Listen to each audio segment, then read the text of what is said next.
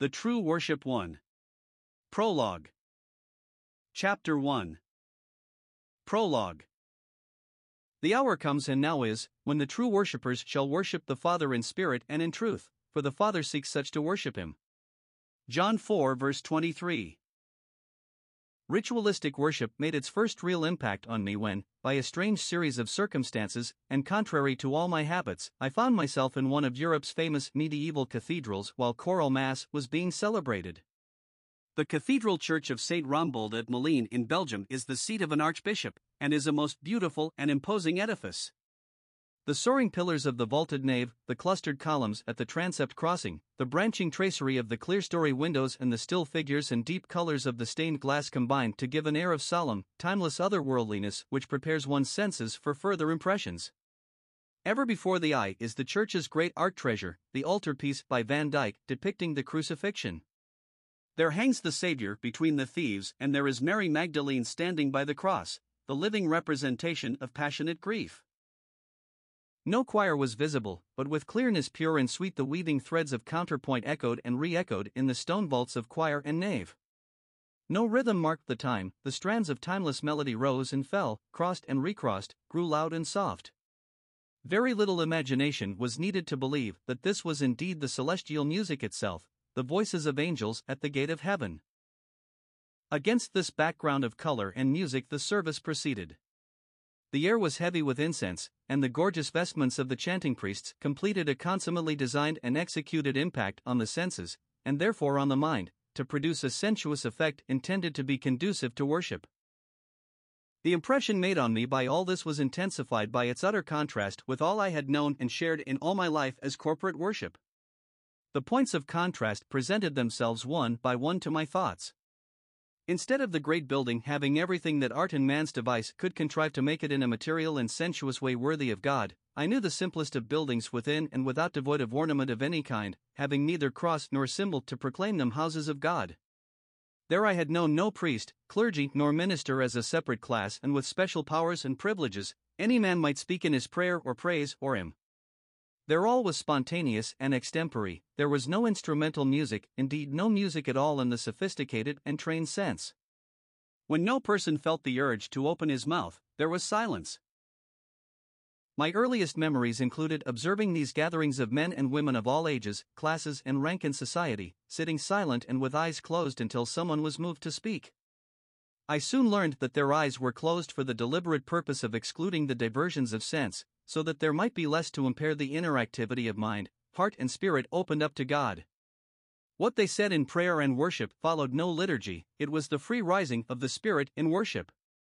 What any person said was eagerly followed by the others, and quiet murmurs of agreement and support were constantly to be heard. The substance of their prayers was permeated with Bible allusions and quotations. These people knew their Bibles intimately and thoroughly, and the quiet responses to the speaker showed that by the shared knowledge of this one book, heart answered to heart and spirit to spirit, moved by these allusions. Above all, it seemed that the persons they addressed and spoke about in prayer and worship were persons they knew, the Father and the Son, and with whom they simply knew themselves to be in a settled relationship never to be broken. All this centered round the bread and wine of the Lord's Supper. At the appropriate time any man who felt moved to do so gave thanks, and the loaf of ordinary bread and the cup of wine were handled by all in exact conformity with Luke 22 verse 17. Awareness of so striking a contrast as that described above was among the first impressions leading me to a lifelong interest in trying to understand the way of God more perfectly in what concerns the true Christian worship. For our guidance and instruction on this as on all other matters of real concern, we have no other source of illumination than God and the word of His grace. It is to the law and the testimony, to the scriptures of truth we must turn, and thus will be fulfilled the Savior's promise that the Holy Spirit will guide us into all the truth. No one will question that the ritualistic worship described owes much to an Old Testament religion. The ground plan of the church comprising chancel, nave and porch, corresponds to the Jews' temple with its Holy of Holies, holy place, and outer court or porch. In both, the inner sanctuary contains an altar. The division of the worshipping people into high priest, priests, and Levites corresponds to bishop, priests and deacons. In both, The priests are clothed with garments of glory and beauty. The central part of each ritual is a sacrifice, and the priests have exclusive privileges in connection with the sacrifice. Both kinds of service proceed to the accompaniment of music and incense. It is at the same time equally clear that the ritualistic worship shares with the true New Testament worship this constant dependence on allusions to Old Testament worship. It is worthwhile to set out this point in some detail, for it can be easily overlooked, and clearly it must be given full weight in any serious inquiry concerning the true worship. Know ye not that ye are the temple of God, and that the Spirit of God dwells in you? If any man defile the temple of God, him shall God destroy, for the temple of God is holy, which temple ye are. 1 Corinthians 3 verses 16 to 17. What agreement has the temple of God with idols? For ye are the temple of the living God, as God has said, I will dwell in them, and I will be their God, and they shall be my people. 2 Corinthians 6 verse 16. Now, therefore, ye are built upon the foundation. Jesus Christ himself being the chief cornerstone, in whom all the building fitly framed together grows to an holy temple in the Lord, in whom ye also are builded together for an habitation of God through the Spirit. Ephesians 2 verses 19 to 22. God that made the world and all things therein, seeing that he is Lord of heaven and earth, dwells not in temples made with hands, neither is worshipped with men's hands, as though he needed anything. Acts 17 verses 24 to 25. We have an high priest, who is set on the right hand of the majesty in the heavens, a minister of the sanctuary, and of the true tabernacle, which the Lord pitched, and not man. There are priests that offer gifts according to the law, who serve to the example and shadow of heavenly things. Hebrews 8 verses 1 to 5. Ye also, as lively stones, are built up a spiritual house and holy priesthood, to offer up spiritual sacrifices, acceptable to God by Jesus Christ. 1 Peter 2 verse 5. Unto him that loved us, and washed us from our sins in his own blood, and has made us priests to God and his Father. Revelation 1 verses 5 to 6. By him, therefore, let us offer the sacrifice of praise to God continually, that is, the fruit of our lips giving thanks to his name. Hebrews 13 verse 15. We have an altar, whereof they have no right to eat which serve the tabernacle. Hebrews 13 verse 10. Having therefore, brethren, boldness to enter into the holiest by the blood of Jesus, by a new and living way, which he has consecrated for us, through the veil, that is to say, his flesh, and having an high priest over the house of God, let us draw near with a true heart in full assurance of faith. Hebrews 10 verses 20 to 22. A candid inquirer will notice, in reflecting on these quotations, that although the terms used are terms derived immediately from Old Testament worship, temple, priest, altar, sacrifice, the holiest, yet these terms are frequently employed to point a contrast rather than an exact parallel. They seem to say, we do have a priest, but quite a different kind of priest. We do have a sacrifice, but a new kind of sacrifice. Wherein lie the parallels and wherein exactly lie the contrasts between Old Testament and Christian worship?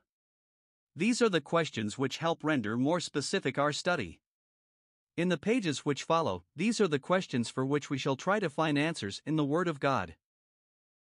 There is one New Testament passage, heading this chapter, which seems to gather within its brief compass all the allusions already noted and at the same to give in the words of the Savior himself the essentials of the answer we seek. This passage forms the basis of our study, and we shall seek to bring out from the whole range of Scripture some measure of the fullness of meaning contained in every one of the Savior's words recorded in John 4 verses 20 to 24. Read them now and observe how they take us to the very heart of the matter. The woman says to him, Our fathers worshipped in this mountain, and you say that in Jerusalem is the place where men ought to worship. Jesus says to her, Woman, believe me, the hour comes, when you shall neither in this mountain, nor yet at Jerusalem, worship the Father. You worship you know not what, we know what we worship, for salvation is of the Jews. But the hour comes, and now is, when the true worshippers shall worship the Father in spirit and in truth, for the Father seeks such to worship him. God is a spirit, and they that worship him must worship him in spirit and in truth.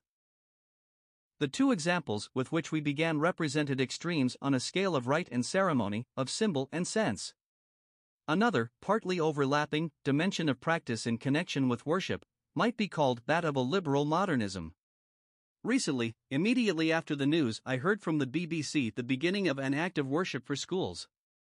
It began, so the announcer said, with Caesar Frank's violin sonata in a major, and would end with more Caesar Frank.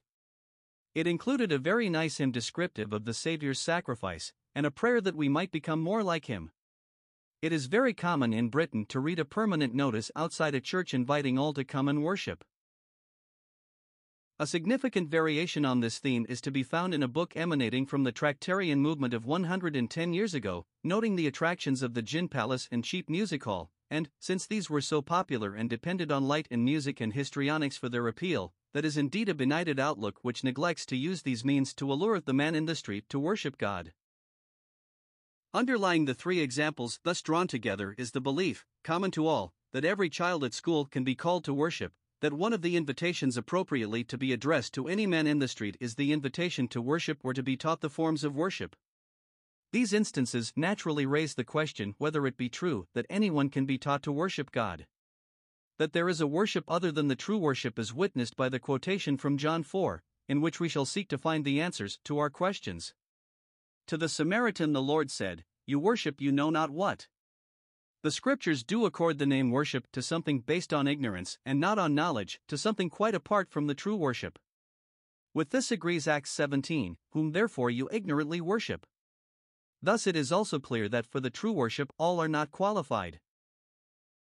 Part of our inquiry will be to find the qualifications, but is it not immediately apparent that the true worshippers know salvation, have passed through the initiatory cleansing, and above all know the person worshipped? We have hitherto been thinking in terms of a desire for knowledge and understanding arising from observation of the varied practices of Christians, and we have by this been led to the 4th chapter of John's Gospel, and there all such signposts are eclipsed when we seriously confront the depth and urgency of the quest of God which breathes through the words of Jesus. For what we find there shining forth and meeting our search for knowledge and understanding is nothing less than the quest of God the Father. For the Father seeks such to worship him.